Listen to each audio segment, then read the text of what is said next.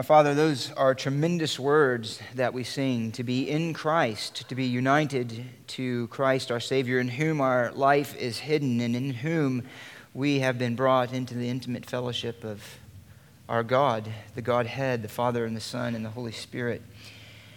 We thank you for this tremendous grace, and it is a grace that does not preserve us from troubles in this world any more than it preserved our Savior who endured the cross for our sake.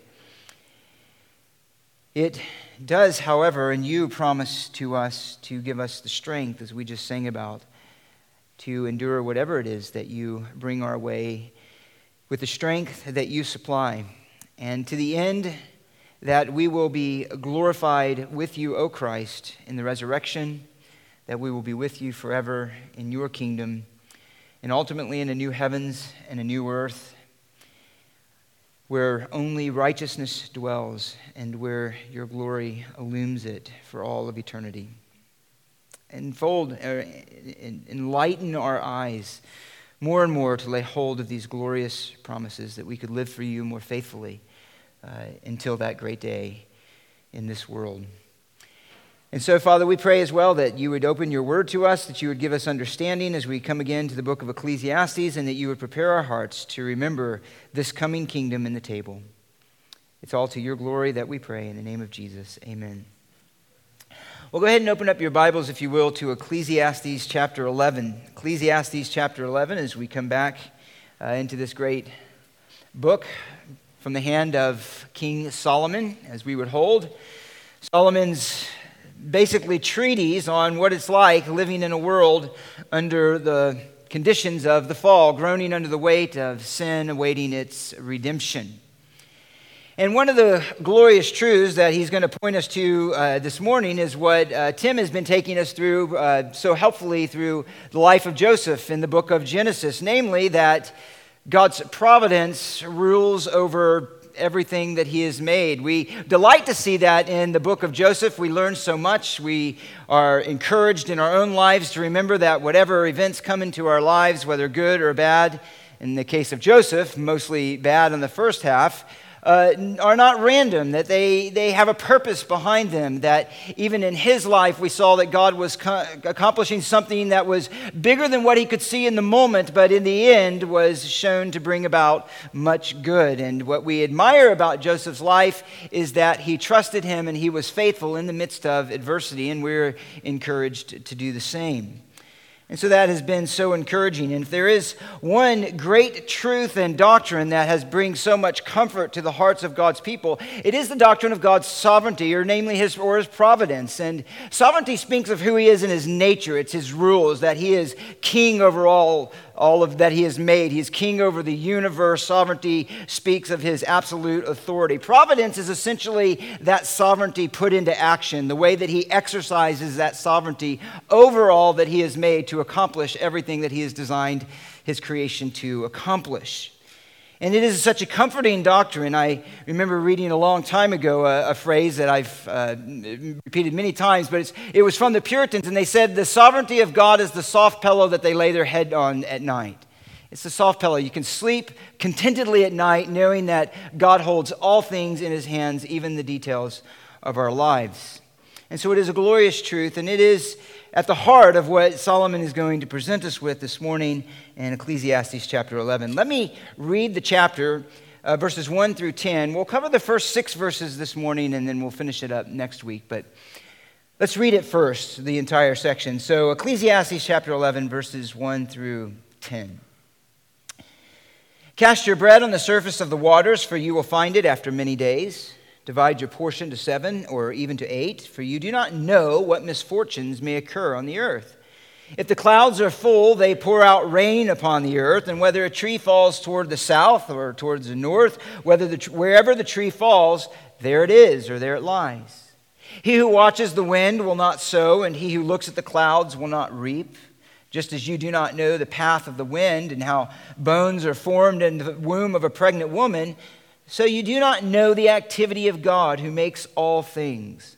Sow your seed in the morning and do not be idle in the evening, for you do not know whether morning or evening sowing will succeed, or whether both of them alike will be good. The light is pleasant, and it's good for the eyes to see the sun. Indeed, if a man should live many years, let him rejoice in them all, and let him remember the days of darkness, for they will be many. Everything that is to come will be futility. Rejoice, young man, during your childhood, and let your heart be pleasant during the days of young manhood. And follow the impulses of your heart and the desires of your eyes, yet know that God will bring you to judgment for all these things. So remove grief and anger from your heart, and put away pain from your body, because childhood and the prime of life are fleeting. And so Solomon continues to give us wisdom, and really in a summary form of everything that he has been teaching us throughout the book of Ecclesiastes, and that is how to live wisely in a world that is to us mysterious. It is under the sovereign hand of God. It is directed by His providence for His purposes. And yet, on the ground, as it were, in our own experience, it's full of mystery. It's full of uncertainties. It's full of contradictions, even as things so often work out very differently than what we would expect them to. He has confronted us then with the realities that we face, again, in a fallen world, the realities that we can all connect with at some level, because living in this world, it is our own experience. And Solomon taps into that. It gives a realism to life under the sun, as he says. It gives a realism to life in a world that is vanity and futility, apart from that being lived in the fear of God. And so he's been summarizing essentially in chapters 10 and especially in chapter 11 and chapter 12 the total of this wisdom, the essence of this wisdom, and then how we're to take it to heart and to live in a way that produces not only wisdom but contentedness in light of all of the things that are beyond our control, which in one sense is everything. First then, in verses 1 through 6, let's put it under this title: Wisdom balances uncertainty and responsibility in light of God's providence. Wisdom balances uncertainty and responsibility in light of God's providence. That's one way to summarize these first 6 verses. Let's note first then that wisdom, in light of this truth, the uncertainty of life's events and yet our responsibility to live faithfully before God, with this encouragement: one, that we are to invest wisely in light of life's uncertainties. Invest wisely in light of life's uncertainties. And this is verses 1 through 2. Let me read them again. Cast your bread on the surface of the waters, for you will find it after many days. Divide your portion to 7 or even to 8, for you do not know what misfortune may occur on the earth. And here then, Solomon essentially gives us two ways, or he essentially summarizes for us how we are to consider the opportunities that we have, how we are to live faithfully with the resources that God gives us in light of the fact that we don't know what will come from our efforts. Now, there are 2 valid ways to understand what he says here, and there's 2 ways historically that it has been understood. One way is to say that he could be speaking here of generosity. And the idea would be that generosity has a certain reciprocity built into it. In other words, that if you're generous to others, you're generous with the resources that God gives you, then in your time of need, you can expect to find people generous toward you. So in that sense, cast your bread on the surface of waters and divide your portion to 7 speaks of this kind of loose-handed hold on the resources God gives and an ease of giving it and spreading it out to others, knowing that, again, it will return to you. This has often been understood this way, and there is a legitimacy to it, and it may very well be the way that Solomon intends it here. And it certainly has parallels in the rest of Scripture. We're familiar with the words of Jesus. In fact, in Luke chapter 6, verse 38, I'll read it to you. He says, "Give, and it will be given to you. They will pour into your lap a good measure, pressed down, shaken together, and running over. For by your standard of measure, it will be measured to you in return." And so that is a basic principle that we understand that God has built into the universe and the way that we relate to one another. If you're kind to others, generally what you receive is kindness in return. If you are generous with others, then you will find that in your time of need, they are more willing to help you and to be a help to you.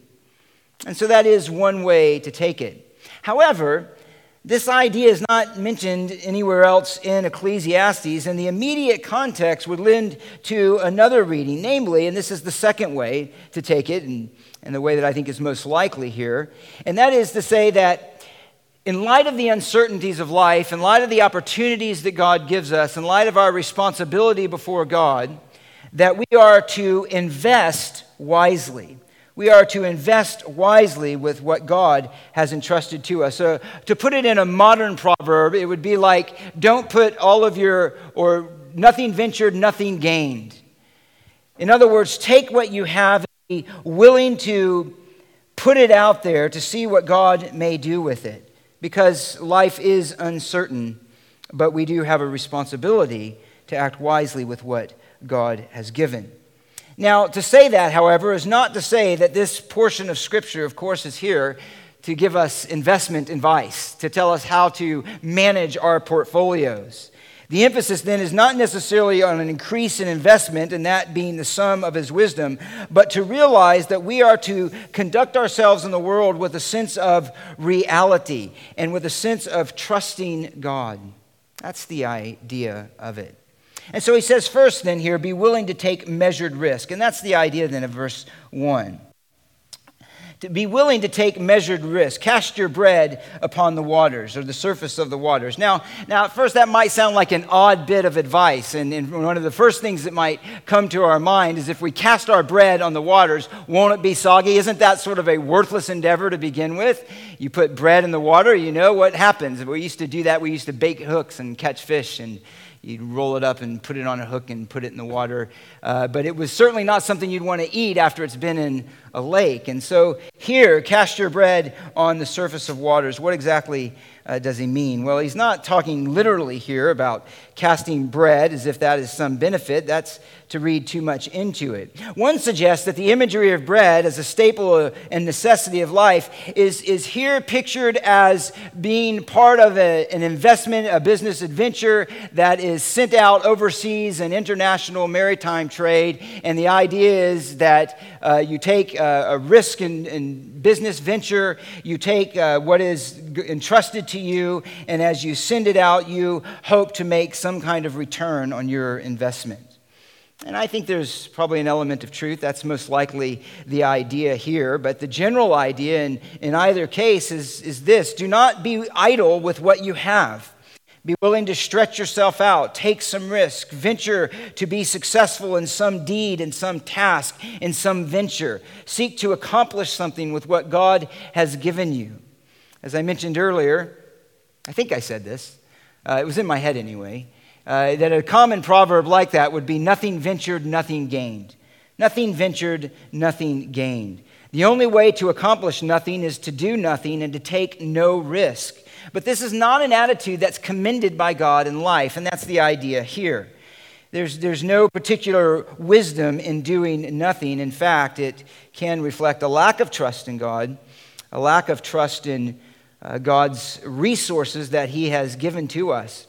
If we were to put this this principle in a broad spiritual sense, we're reminded of the parable of Jesus gave about how we are to be responsible with the things he's entrusted to us spiritually in light of his purposes in the kingdom of God. Let me just remind you of this passage. We won't spend a lot of time there, but it illustrates this principle in a deeper sense.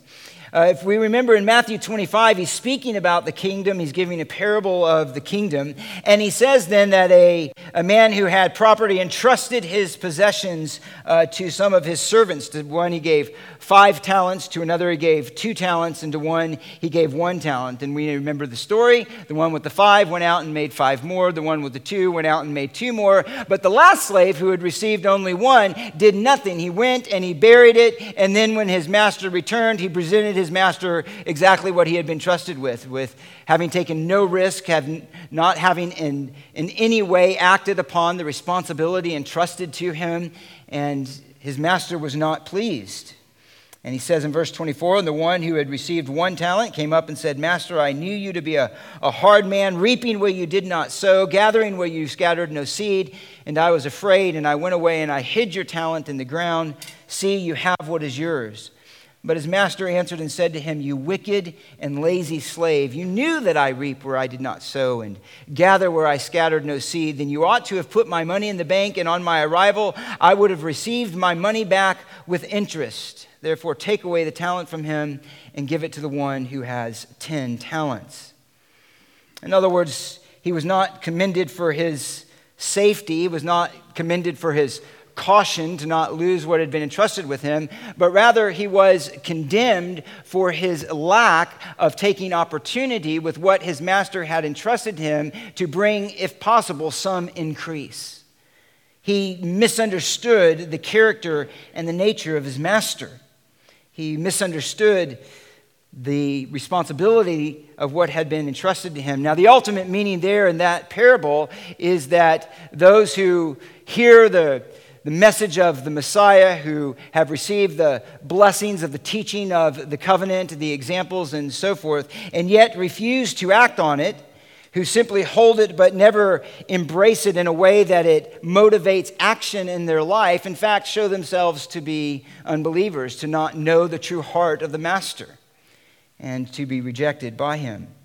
But the principle, the broad principle that is being implied there is simply this, is that God has entrusted us with things and that it is a matter of faith to act responsibly with them. And then he mentions another angle of this in verse 2. He says, be wise in light of the possibility of loss. Or we could say even though there is the possibility of loss, or we could even say even though there is the certainty of loss in many cases. Number 2, divide your portion, or verse 2, to 7 or even to 8, for you do not know what misfortune may occur on the earth. Now again, if somebody takes this as charity, which is a valid way to do so, then the idea would be to be generous, and you will find again someone to be generous to you in your time of need. However, again, more likely here, the idea here is live with these resources in such a way that you know the future is uncertain. It's uncertain.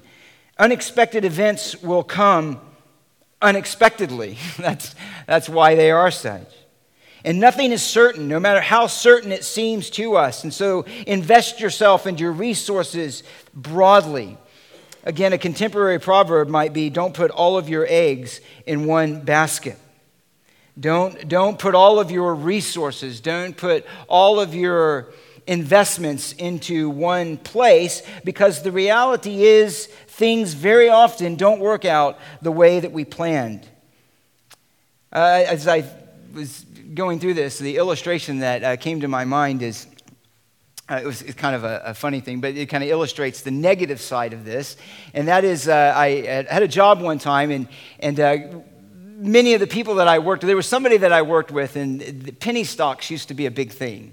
And this one person invested in a penny stock and ended up making a lot of money. I don't remember how much it was, but it was in the hundreds of thousands of dollars. And he worked a simple job like the rest of us, but nonetheless, he had made all this money, and he became like the guru of investment after that. And there was like this buzz that kind of went around this area where I worked, and everybody was trying to get rich off these penny stocks. One person had such an insight, as a matter of fact, he actually got a second mortgage on his home to invest in a penny stock. And that was going to make him rich and so on and so forth. And, well, as you can probably imagine, it failed. It didn't work. And he's stuck with a second mortgage of his home, and everybody else's dreams of being this Wall Street shark are shot, and reality hits them right in the face. And that's kind of the idea here is don't be foolish.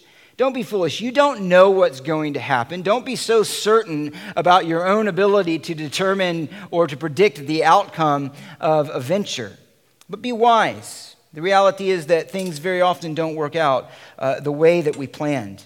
They don't work out the way that we planned. That doesn't mean, however, that we should be inactive. It just means that we should live in such a way that we are wise and live in light of reality. Now, he's going to develop this point, and he does it first in verse 3, and that's essentially where he points us. He says if the clouds are full, they pour out rain upon the earth, and whether a tree falls toward the south or towards the north, wherever the tree falls, there it lies, or there it is. There it is. It lies wherever it fell. Now, at first glance, this verse can seem to be a bit random. Like, what does that mean? How does that fit within the context? But, however, it in actuality provides a tremendous insight and transition into essentially his application of this truth. The main idea is this. The main idea of verse 3 is this. You can't change the inevitable. That's the main idea. You can't change the inevitable. You can't fight against reality. A full cloud will produce rain. A tree, when it falls, whether it falls pointing to the north or to the south, is going to remain where it is. Now, one has suggested, and I think probably rightly so, that the illustration of the cloud captures the idea of inevitability, as certainty. And the illustration of the tree, where it falls, captures the idea of randomness. It could fall in any direction, whether it be to the north or to the south. And that's probably truth. It speaks of the certain inevitability of realities that God has built into the world and the randomness of events from our perspective. As a matter of fact, he mentioned that back in verse 11 of chapter 9, something similar. He said, again, I saw under the sun that the race is not to the swift, the battle is not to the warriors, and neither is bread to the wise, nor wealth to discerning, nor favor to men of ability, for time and chance overtake them all. It's not to say that those with ability usually are successful and those without ability usually aren't. There is a certain moral consistency in reality that God has built into the universe, but nothing is for certain. That's the idea. Nothing is absolutely for certain, and we have to deal with reality as it is in a fallen world, but one that is governed by the sovereign hand of God. And the key point here, at least in this, is don't live idealistically. Don't live with an idealism that denies reality, where you think that everything simply works as it should, where justice is always met, hard work always pays off, counsel in ventures always is going to bring success. It's not. It doesn't. And so accept that. Think as you will, be as certain as you will. It doesn't mean it's going to work out. And because something works out for you one time and you make an investment in lots of money, which, by the way, if I remember correctly, lost most of that in other investments, don't put too much into that. Don't think that gives some kind of indication of the greatness of your insight into investment. If you're so certain that one is going to pay out, realize that very often people are certain all the time and it doesn't, and they fail and they lose everything. And he's just saying that's the reality of life. Don't live in an idealistic world. Don't think that you can predict the future. And again, he just said this. That is the mark of a fool in verse 14 of chapter 10. No man knows what will happen, and who can tell him what will come after him?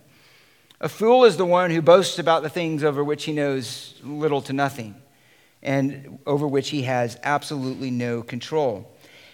I mean, practically, that means then that we're not devastated when things don't work out as planned, and we're measured in our joy when things go better than expected. We can be thankful, but we realize that doesn't mean that that's how life is going to be from now on. We take the event as it is. And it means we're not overly devastated when things don't go our way, when they don't go out as planned, because we realize that's a part of life. That's just the reality. Some things work out, some things don't. We keep moving forward.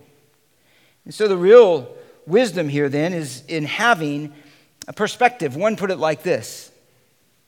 Most likely the advice given here does not have one precise meaning. Instead, Kohelet, that's the preacher, is inviting his readers to embrace a certain way of looking at the world. They are to take a long-term view of life, which accepts the good and the bad. They are to hold loose their lives and their possessions, not becoming too attached to them. Certainly, such a view of life should affect both business practice and everyday relationships. It's holding on to this world loosely and living under the reality of God's providence. Again, one of the most precious passages, one of the most precious truths, a verse that we all memorize, or many of us, that encapsulates a wise response to this reality comes from the same writer in the book of Proverbs, chapter 3, verse 5. Just listen, familiar words. Trust in the Lord with all of your heart, Do not lean on in your own understanding. And everybody who has read that verse has immediately recognized that's the most challenging part. Do not lean on our own understanding. In all of your ways, acknowledge him. Acknowledge what he requires from you. Acknowledge his will. Acknowledge his word. Acknowledge his presence. Acknowledge his providence. Acknowledge that God is the one working in this situation. Acknowledge him. Acknowledge the reality of God as the one who is intimately involved in working out his purpose. And it says, and he will make your paths straight. He will give you wisdom. He will give you understanding. He will help you make decisions. Verse 7, but do not be wise in your own eyes. Fear the Lord. Reverence him. Understand who he is as the Lord of all of creation, the creator of the ends of the earth. And turn away from evil. That's wisdom. It will be healing to your body and refreshment to your bones. Honor the Lord from your wealth and from the first of all of your produce. And that is an application of trusting him. Trust in the Lord with all of your heart and lean not on your own understanding. And that's really behind Solomon's instruction here.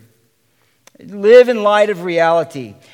Live in a way that's active in your faith. Live in a way that takes risks, that makes ventures, that understands that misfortune comes, and so you spread yourself wisely, your investments, your times, the resources that God gives you, that you will not lose everything with a moment of impulsiveness or foolishness, but realize that we simply don't know, and we live under the reality that we don't know. Now, that doesn't mean that, again, God hasn't given us a responsibility and a certain power to bring about results. If you remember the very beginning of the creation account, or in the creation account, it is the beginning, is that we are to subdue the earth. We are to bring it into submission as God's vice regents, as it were, on the earth, as those who are to rule over creation, who are to extract from creation all that it can produce for the flourishing of man to the glory of God. God has given us, in that sense, a measure of control and responsibility to do so. But this is now conditioned, this reality, by the fall, by the reality of sin and the mystery of God's providence and the vanity of this world in its ultimate sense to bring lasting satisfaction. But we are to live actively, trusting God. Now, all of this is to move us really to what is the high point of this, and that is in verses 4 through 6. And that is where he says, how do we apply this then? He who watches, let me read it. He who watches the wind will not sow, and he who looks at the clouds will not reap. Just as you do not know the path of the wind and how bones are formed in the womb of the pregnant woman, so you do not know the activity of God who makes all things. Sow your seed in the morning and do not be idle in the evening, for you do not know whether morning or evening sowing will succeed, whether both of them alike will be good. So how do we respond to all of that? Essentially, it is this. Be diligent in your task and trust God.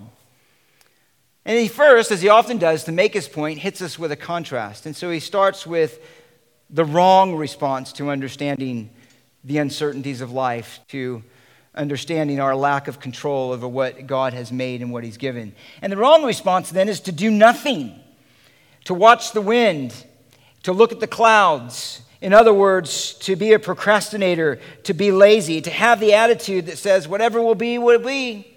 I have no control, therefore why work hard, why take risk, why venture to do anything that will require something of me? Whatever will be, will be. It's to have an approach to life that is detached, lazy, and unmotivated to accomplish anything significant, to do anything of worth, to do anything of value, to do anything that will cause us to take some kind of risk, to be detached, unmotivated, to just kind of float through. That's the idea here. Now, the imagery, of course, comes from an agrarian culture: clouds, sowing, wind, reaping, those type of things. And the immediate analogy in the minds of his readers would have been of a farmer who is negligent to do the necessary work to prepare his crop, to prepare his fields, to expect the harvest in due time. As a matter of fact, I'm just going to mention this. He uses that exact illustration in Proverbs where he says this: I passed by the field of the sluggard and this is chapter 24, verse 30. I passed by the field of the sluggard and by the vineyard of the man lacking sense, and behold, it was completely overgrown with thistles. He did not take care to weed it, to remove the harmful elements from his field. Its surface was covered with nettles, and its stone wall was broken down. When I saw, I reflected upon it. I looked and received instruction. A little sleep, a little slumber, a little folding of the hands to rest. Then your poverty will come as a robber, and your want like an armed man.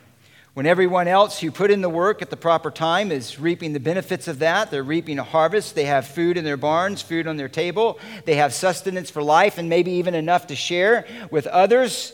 The one who did not put in the work when it was necessary, but rather was lazy, presumptuous, is in fact the one who will come into want. And so he condemns then the attitude that says, since I can't be sure of the outcome, therefore I won't work to achieve anything. Which, even if we follow through the idea of the sluggard in Proverbs, is really oftentimes not so much a rational conclusion as it is an excuse for laziness. It's simply an excuse to not want to put in the hard work, or it's a cover-up for fear. I don't want to put myself out there and in a position where I can fail. And sometimes that can be from pride because I think too much of myself to fail. I think too much of myself to have others see me as a failure, or to see myself in any kind of weakness, to be able to learn from my failures. I don't want to do that. So I'll just keep myself safe. I'll keep myself huddled in my own little world and never really venture out to do anything. I can't ever be challenged to think more clearly if I never witness of the gospel, because I'm afraid I won't know what to say. I'll never fail at anything if I don't try anything, and so there can be then a way to keep ourselves safe, but that is not what is pleasing to God. He says, go out, do something, take risk, act in faith, know God's in control, be willing to have a loss, be wise in the ways that you do that, but realize that God has entrusted things to you, ways in which you are to glorify Him. Idleness, laziness, inactivity is not an option for the Christian in the variety of ways that we are called to work that out. What is the right response? What is the right response? And in verse 5, and this really is a wonderfully encouraging truth. He says in verse 5, just as you do not know the path of the wind and how bones are formed in the womb of the pregnant woman, so you do not know the activity of God who makes all things. So sow your seed in the morning and do not be idle in the evening, for you do not know whether morning or evening sowing will succeed or whether both of them alike will be good. And the idea is simply this: recognize that we never know what God is doing, but He's doing something. He's doing something. We may not always see God's hand in the sense of some clear working of God that's compelling forward in some, or propelling forward in some direction, but God is working. He is doing something. He is working a plan. Just because you can't see, now we have machinery to do this now, but the idea is just because they can't see the baby being formed in the womb doesn't mean it's not being formed. Just because they can't see the activity of God does not mean that He's not active, fulfilling His purpose. That's the idea of the analogy. We don't know what the outcome will be, but we know that God will bring about something through it. He is fulfilling His purpose. Now, this is important, of course, and it brings up, at least in one sense, the idea of what we sometimes think of as fate, and in contrast to providence.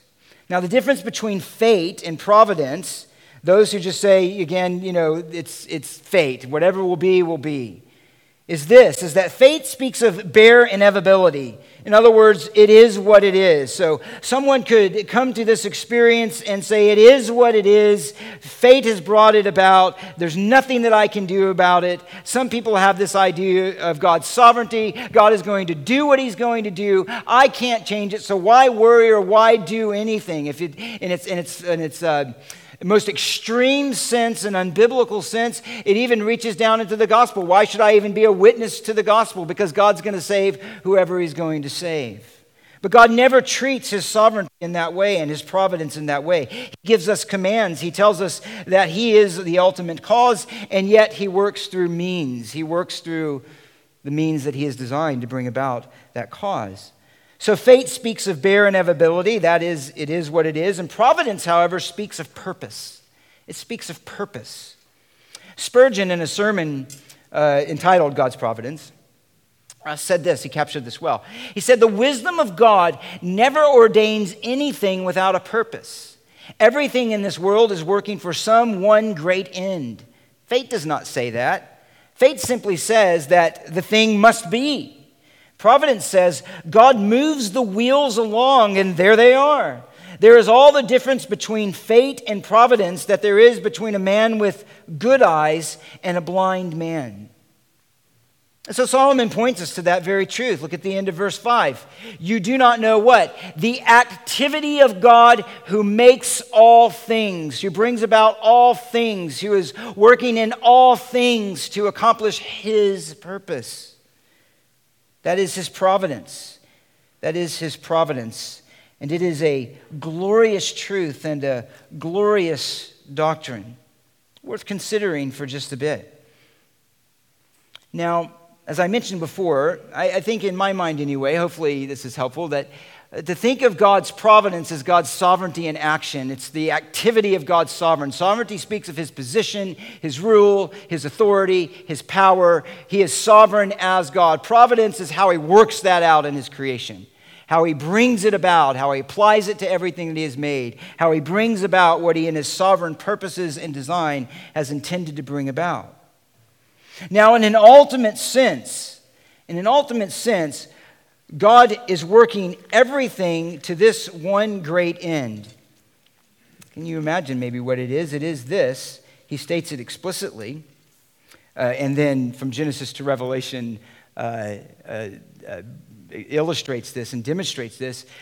But this great end is this, the great end of God in everything, the very reason that there is something and not nothing, the very reason that God ever created in the first place is for this one great end. It is to bring about the praise of his glory in Jesus Christ.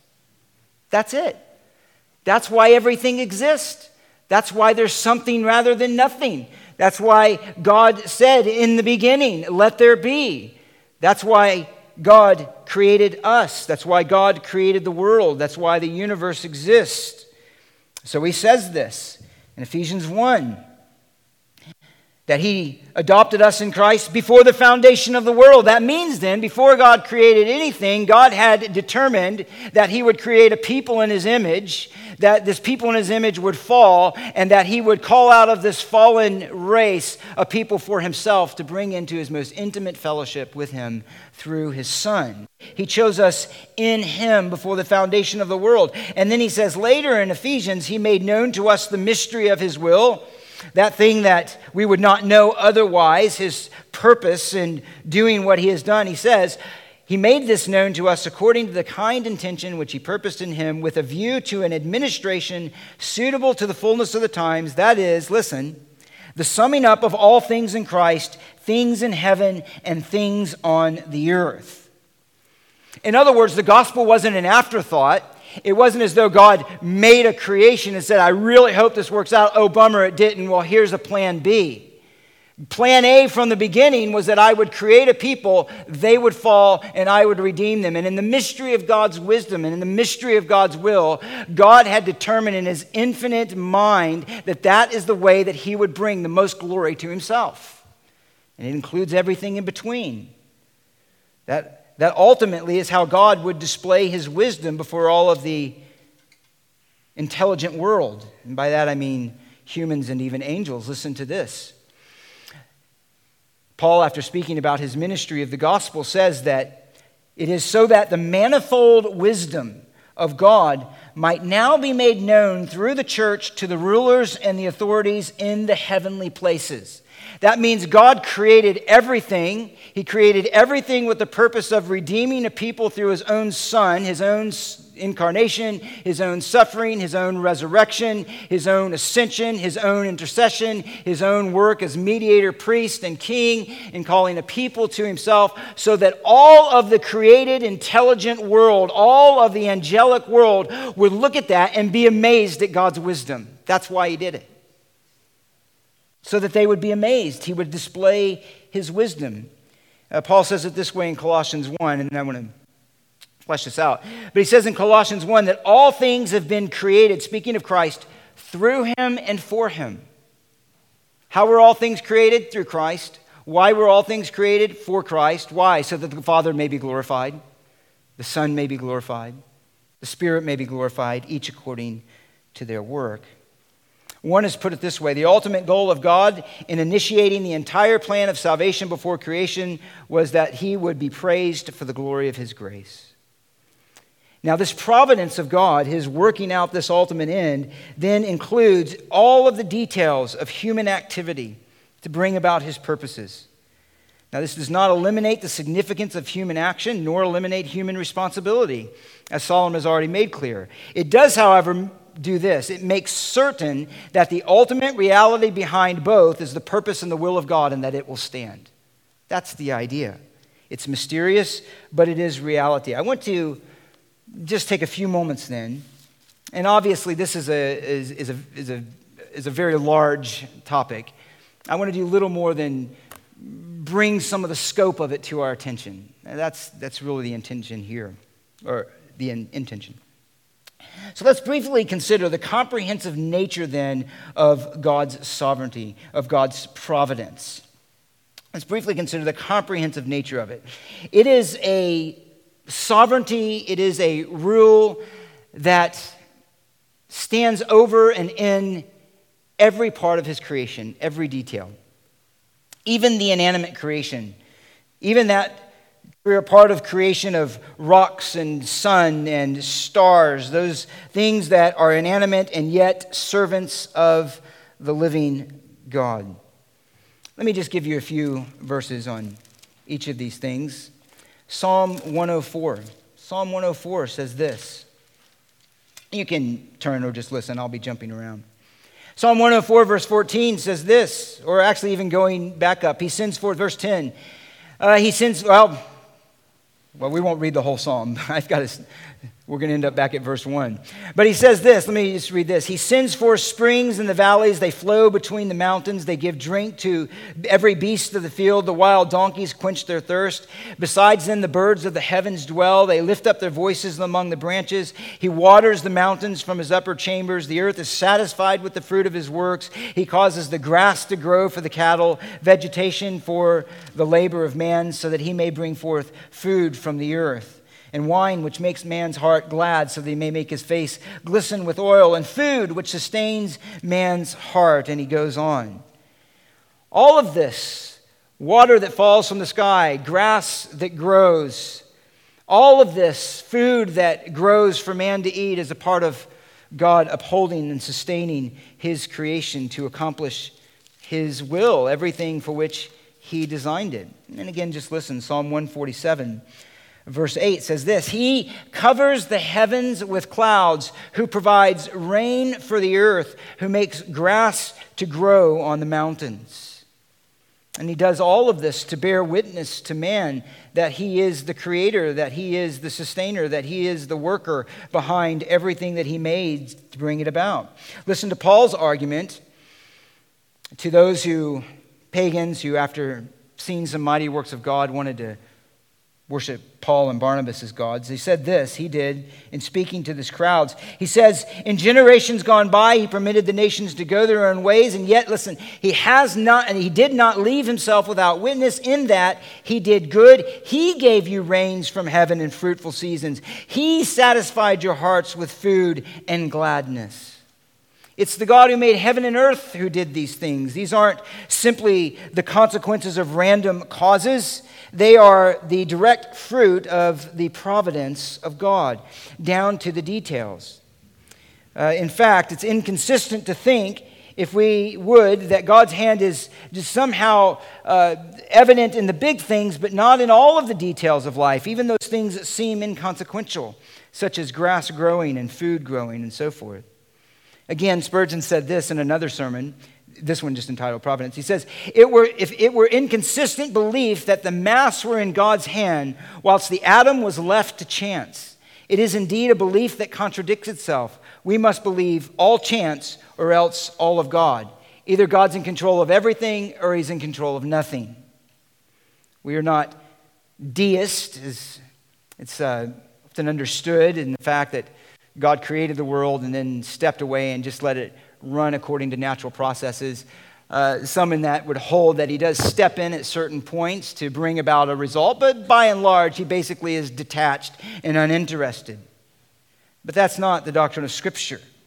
It says that God is so involved with his creation, while he stands outside of his creation, while he is transcendent, while he is not a part of his creation, he yet rules over it even in the details of its very existence, so that he causes even grass to grow. This is I love this doctrine, and it is so clarifying. It is sometimes called the doctrine of concurrence. I know some have heard that. Many of you haven't. Don't worry about it. The idea of it is simply this. It is to say that God cooperates with his creation in every action, directing, I'll simplify this a bit, although you'll get this, directing it to act according to its distinctive properties. In other words, it is to say, if you were a scientist and you looked at grass growing, you could explain all of the processes. You could explain how the sun and the water and the roots and how it goes from a seed to up, and you can dissect it, and you can do all of those things, and you can explain a process as you observe it in action. Concurrence says yes. And what is observable and able to be discerned by a scientist in that example is because God upholds all things by the word of his power. As the psalmist said, God causes the grass to grow. Why is that grass growing? Why is that process what it is? Why is that process continuing as it does? It is because God is behind it, who spoke it into creation, and the living God, whose living word is always upheld by his omnipotent power, upholds it exactly as God designed it to be upheld. That's the idea of concurrence. That he created things to have a certain function, but he is the one who designed that function and upholds it and directs it to fulfill his purposes. That's the idea of concurrence. And so God is working. Even when we look at creation, we see the act of the living God upholding it. Every tree is growing because God is actively in that moment upholding it to function like a tree, to grow like a tree, in that place, for as long as it is, and so forth. It's a glorious truth. He rules over animate creation, not just rocks and trees and grass and the sun and so forth, but things that live and move. Let me give you a few passages that you're familiar with. Matthew chapter 6. Actually, he brings both of these, the animate and inanimate, together. He says, why you being worried can add a single hour. Who can be of you by being worried can add a single hour to his life? Why are you worried about clothing? Observe how the lilies of the field grow. They do not toil or spin, and yet I say to you that Solomon, all of his glory, did not clothe himself like one of these. But if God clothes the grass of the field, in other words, it's there because God put it there, which is alive today and tomorrow is thrown into the furnace, will he not much more clothe you? He said before that, look at the birds of the air. They do not sow, nor do they gather into barns, and yet who feeds them? Your heavenly Father feeds them. Are you not worth much more than they? In other words, even the birds of the field, even things that are easily unnoticed to us, have the direct attention of God, and he is directing them to fulfill his purpose. He feeds them. He cares about them. He upholds them. Birds are birds and function like birds because God made them to do so. And the point there is he not much more interested in you and able to care and sustain you? Let me give you one other verse here. 1 Kings. Let me read this. 1 Kings 17:4 says this. This is Elijah down by the brook when he was running away from Jezebel after his glorious, when he's running away from, out of fear of the people of God, out of those who would do him harm. And he says this, but God hid him, and he says that he went, and according to the word of the Lord, he went and he lived by the brook Cherith, which is east of the Jordan. And the ravens brought him bread and meat in the morning and meat in the evening, and he would drink by the brook. Excuse me, I jumped ahead. Mount Carmel is later. This is where he's predicting drought, and he was predicting hardship on the people of Israel, and while that was coming about, God was hiding him. But the point here is this, that God so directed the birds of the air to bring him meat and bread as he hid. He sustained him under his life. God was directing these birds to do that. They didn't do it by their own will. They did it because of the will of God. Again, let me quote from Spurgeon. He says this, the believer in providence holds that the wing of every bird has stamped upon it the place where it shall fly, and fly never with such vagaries of its own wild will. It cannot diverge so much as the millionth part of an inch from its predestined track. In other words, God is in control. God is in control of what to us seem like random events. He's in control of what seem like random events. Again, let me just give you a couple of passages here. Proverbs 16:33 says this, the lot is cast into the lap, but its every decision is from the Lord. The lot is cast into the lap, but its every decision is from the Lord. In other words, the millions and thousands of details that go into the outcome of lots being cast, the force at which they were thrown, their shape, the conditions in which they were thrown, the millions of other physical details that enacting it to land exactly where it is, are ultimately not chance. They are because God is directing it. God is directing it. Its decision is from the Lord. Listen to 1 Samuel. 1 Samuel chapter 26, verse 12. 1 Samuel 26, verse 12 says this. He says this. So David is going into the camp of Saul, and he took some men with him, and it says in verse 12, so David took the spear and the jug of water from beside Saul's head, and they went away. But no one saw or knew it. Why? Because David was so stealth. It says, nor did anyone awake, for they were all asleep. Listen, because a sound sleep from the Lord had fallen on them.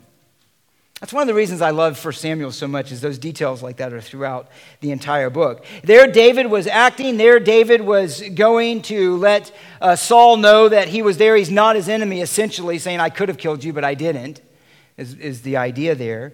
But the point is David snuck in, and his mission was successful. Why? Because God had caused a deep sleep to fall on them so that no one woke and then attacked David. And again, each of these things that seem like random experiences to us, and many more could be given, are perfectly directed by God to accomplish His will and His purposes. The affairs of nations are in the hand of God. Nations rise and nations fall, and again, the zillions of details that bring that about are according to the providence of God. Let me read some familiar passages. He says in Acts 17, verse 26, that God made from one man every nation of mankind to live on all the face of the earth, having determined their appointed times and the boundaries of their habitation, that they would seek God, if perhaps they might grope for Him and find Him, though He is not far from each one of us. For in Him we live and we move and we exist. It is in the presence of God. It is under the sovereign hand of God. Let me just mention a few passages. Isaiah 45, God raised up King Cyrus according to His word. Why? King Cyrus was an unbeliever. He was not a worshiper of the true God of Israel. He was not a worshiper of Yahweh. And yet God raised him up and even called him my servant. My servant. Why did He raise him up? So that in Cyrus's position of power and his success militarily, in his success politically, in his affluence and ability, he would provide for his people to come back into the land. God did that. God did that. God raised him up to accomplish his purposes. Cyrus wasn't dedicating his life to love the Lord his God with all of his heart, soul, mind, and strength, and yielding to all of his commands in the Torah and the law of Moses and listening to the prophets. He had no concern for those things, and yet he was fulfilling the will of God. The same with Nebuchadnezzar, Belshazzar, and on down the list. God's providence then extends to every aspect of our lives. And let me just back up. Even in the affairs of the nations, we have to remember that God's providence is behind the details of the things that we endure in our own nation. He's ultimately behind the rise of the Antichrist. He's ultimately behind even the Satan-empowered ruler who will bring destruction on those who are saved in this time, to put them to death. God's in control of that. God's in control of that. We'll look at that in more detail when we get to Revelation. He's in control of every aspect of our lives. Proverbs 16:9, the mind of man plans his way. Can you finish it? But the Lord directs his steps. 1 Corinthians 12:18, it is by the Spirit that you are placed into the body exactly where God wants you. It is the gifts that you have that God has given you, the opportunities that God has given you to honor him and to glorify him, the gifts that he has given you. That is all from God. 1 Corinthians 4:7, what do you have that you did not receive? If you received it, why do you boast as if you did not receive it? As though you had not received it. In other words, what you have, the opportunities you have, everything, every detail about your life is under the sovereign hand of God. But I want to circle back to one important point here. That this does not mean then, again, even as Solomon is making clear to us, don't be idle. Realize that God is working in ways that you cannot see, forming the wombs of the bones of the child in the womb of the pregnant woman. But God is the one actively doing that. You cannot see it, but he is doing it. But that does not mean do nothing. It means get busy. It doesn't eliminate human responsibility then for our actions. And this is where concurrence, that idea, comes down and is applied even into humanity and the human decisions. We make decisions. We are responsible for those decisions. We act according to our desires, and yet even in those actions, God is directing them and fulfilling his purpose. It is a mystery. It is a mystery. One said this, nor should any of this be looked at fatalistically or deterministically. God is not a blind, arbitrary force crushing the human will into submission, but rather, in some mysterious way, is a caring, sovereign Father who works his will in and through our wills. This includes even the evil that people intend to do. Indeed, it includes everything. Let me give you some examples of that. There's so many, but let me give you just a few. And I'll have to do this quickly. But this is such an important part. And I think hopefully you recognize these things as you read through Scripture. Let me give you one simple example here in the judgment that God brought upon the prophet Samuel's son. So Eli. Samuel was under Eli. So Eli was the priest, and he had sons who were wicked. They were doing evil things in their ministry as the priest. And Eli failed to rebuke them properly. He did speak to them, but he did not rebuke them properly and condemn them as he should have. And so then it says this, speaking of their response to their father's instruction. It says, if one man, Eli is speaking, if one man sins against another, God will mediate for him. But if a man sins against the Lord, who can intercede for him? But they would not listen to the voice of their father. Why? What is the reason they would not listen to the voice of their father? One, because they were wicked. Yes, that's the whole point. But it's something more than that. It says this, for the Lord desired to put them to death. For the Lord desired to put them to death. God raised up Pharaoh, who lived his life in hatred, in opposition to God's purpose and God's will. And it says that God hardened his heart, and it says that Pharaoh hardened his own heart. And that is simply to say this, that God was actively determining his purpose to display his own divine glory through the obstinance of Pharaoh, and yet, as he did that, he was working with Pharaoh's own desires to oppose God. So Pharaoh hardened his heart, and God hardened his heart. me give you just one example. And we're going to have to stop here, but I have to at least give this example. It's one of the most, I think, on this purpose, one of the most clear and glorious passages. It's in Isaiah chapter 10. If you want to think of the sovereignty of God, how does this work out in the lives of people? Well, God is determined to bring judgment to his people. They have sinned against him. He has warned them. They have refused to listen to his warnings. God is going to bring judgment to his people. He's going to discipline them. And he's going to bring it, and he's going to do that through the nation of Assyria. And listen to what he says. Listen to the description. Therefore, thus says the Lord, God of hosts, O my people who dwell in Zion, do not fear the Assyrian who strikes you with the rod. Or excuse me, that's the positive part. Back up to verse 1. He says this, woe to those who enact evil statutes and those who constantly record unjust decisions. They deprive the needy of justice and so forth. And then he says, now what will you do in the day of punishment and in the devastation which will come from afar? In other words, that I'm going to bring upon you. And then he says this in verse 5. Woe to you, Assyria, the rod of my anger, the staff in whose hand is my indignation. I send it against a godless nation and commission it against the people of my fury, to capture booty and to seize plunder and to trample them down like mud in the streets. In other words, what's going to come upon you, Israel, is my doing. Assyria is the rod of my anger. He's a nation that I send against you. And then he says, to trample them down like mud in the streets, yet it, speaking of Assyria, does not so intend, nor does it plan in its heart. In other words, the king of Assyria says, I'm going out to do the will of God. He says, no. Rather, it has as its purpose to destroy and to cut off many nations for its own glory. It says, are not my princes all kings? Is not Calno like Carchemish and Hamath like Arpad, or Samaria like Damascus, other nations I've destroyed? As my hand has reached to the kingdoms of the idols, whose graven images were greater than those of Jerusalem and Samaria, shall I not do to Jerusalem and her images as I have done to Samaria and her idols? And so it will be that when the Lord has completed all his work on Mount Zion and on Jerusalem, he will say, I will punish the fruit of the arrogant heart of the king of Assyria and the pomp of his haughtiness. For he has said, by my power, by the power of my hand and by my wisdom I did this. I have understanding. I have removed boundaries of the peoples and plundered their treasures. And like a mighty man, I brought down their inhabitants. And my hand reached to the riches of the peoples like a nest as one gathers abandoned eggs. I gathered all the earth, and there was none that flapped its wing or opened its beak or chirped. Is the axe to boast over the one who chops with it? Is the saw to exalt itself over the one who yields it?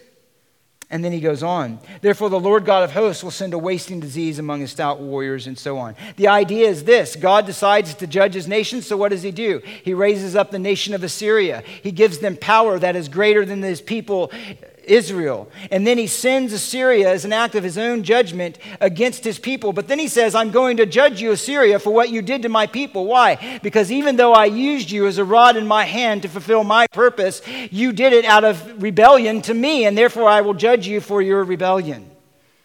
Beloved, that's sovereignty. That's sovereignty.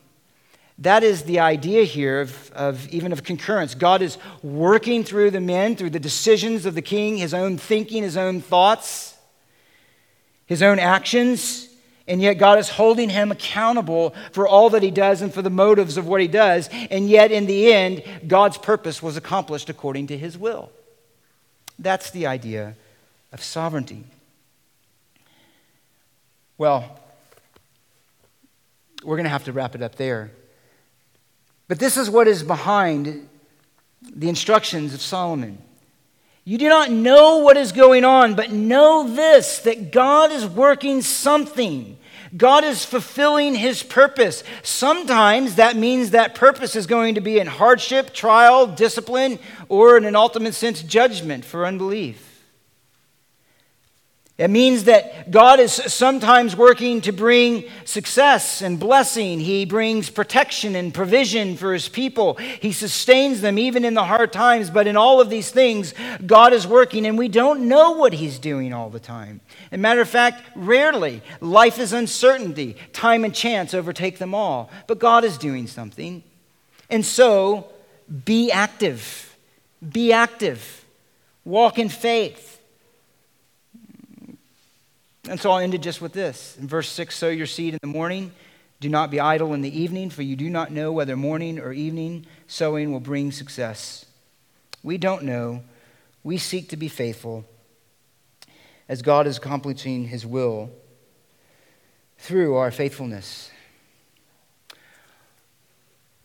Well, we'll pick it up from there next week. The thing I would leave you with is this.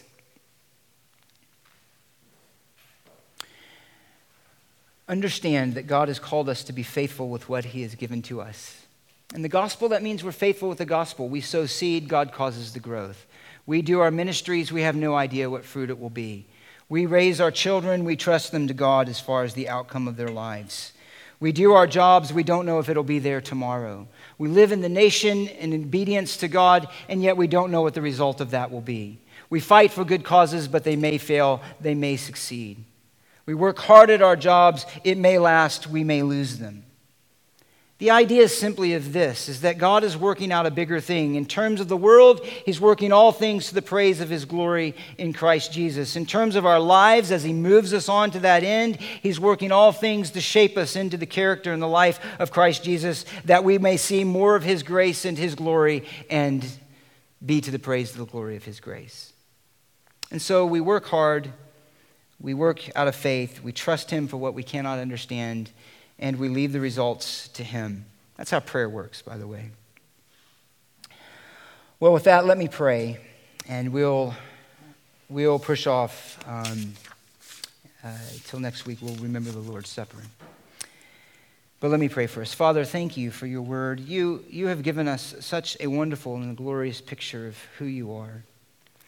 And we live dependently in this world. And that is even, our Father, what we come to realize when we come to the foot of the cross. We realize that we are helpless to save ourselves, that we bring nothing but sin. We have no resources within ourselves to come to the truth and to embrace Christ. That is a sovereign work of you. The wind blows where it wishes. We don't know where it comes from or where it's going, but we see the fruit of it, and that fruit is that regenerating work of the Spirit that brings forth life, that brings forth faith, that brings forth repentance, that brings forth in the heart of the one who is called by your sovereign work to say, I will lose my life that I may gain life in Christ. I will deny myself that I may follow him. I will give up everything that I may gain all the more in Christ. And so, Lord, we come to the cross that way, and by your grace, you help us to live that way in ever fuller ways. Help us to gladly live under your sovereign hand, knowing you are wise, that you are good. Help us to gladly live under your lordship, O Jesus, in your kingdom, as we realize that so much we don't understand now will be made gloriously clear upon your return. And we have that promise and know the end to which you're working. And so let us be faithful to work according to your ways and your word. We commit our lives to you. We thank you for your grace to us. And it is in the name of Jesus we pray. Amen.